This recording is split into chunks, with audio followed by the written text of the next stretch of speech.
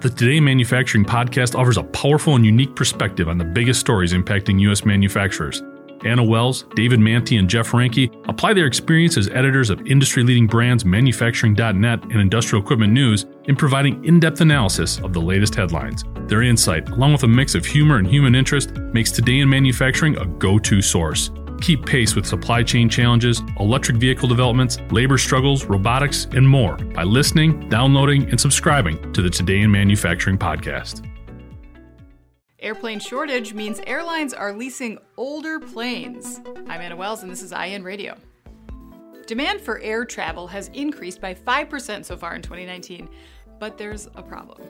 Airlines can't keep up, and much of the blame falls squarely on Boeing, whose problems with its 737 MAX 8 model has resulted in the grounding of 387 planes since a second deadly crash of the model in March.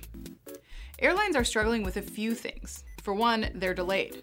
2, they're clamoring to lease planes to fill the gaps, but competing with every other Boeing customer, meaning lease rates are skyrocketing.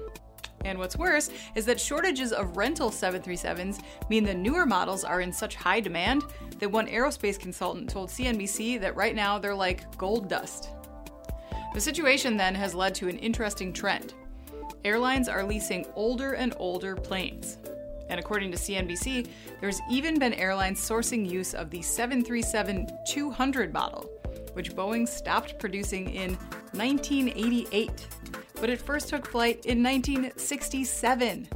That's right, planes so old they might still have cigarette burns. And while the older models of 737 can't touch the fuel efficiency of something like the MAX, airlines are making do in order to avoid disruption as much as possible. And a fix for the MAX can't come fast enough.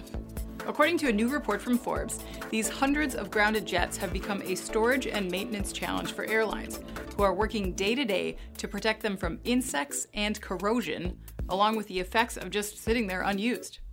Not to mention, as the likelihood increases that these jets will remain grounded into fall and winter, cold weather could pose a big problem. Forbes cites a Boeing 737 maintenance manual, which notes that tires of planes that are parked for long periods of time can freeze to the tarmac during sub-zero weather.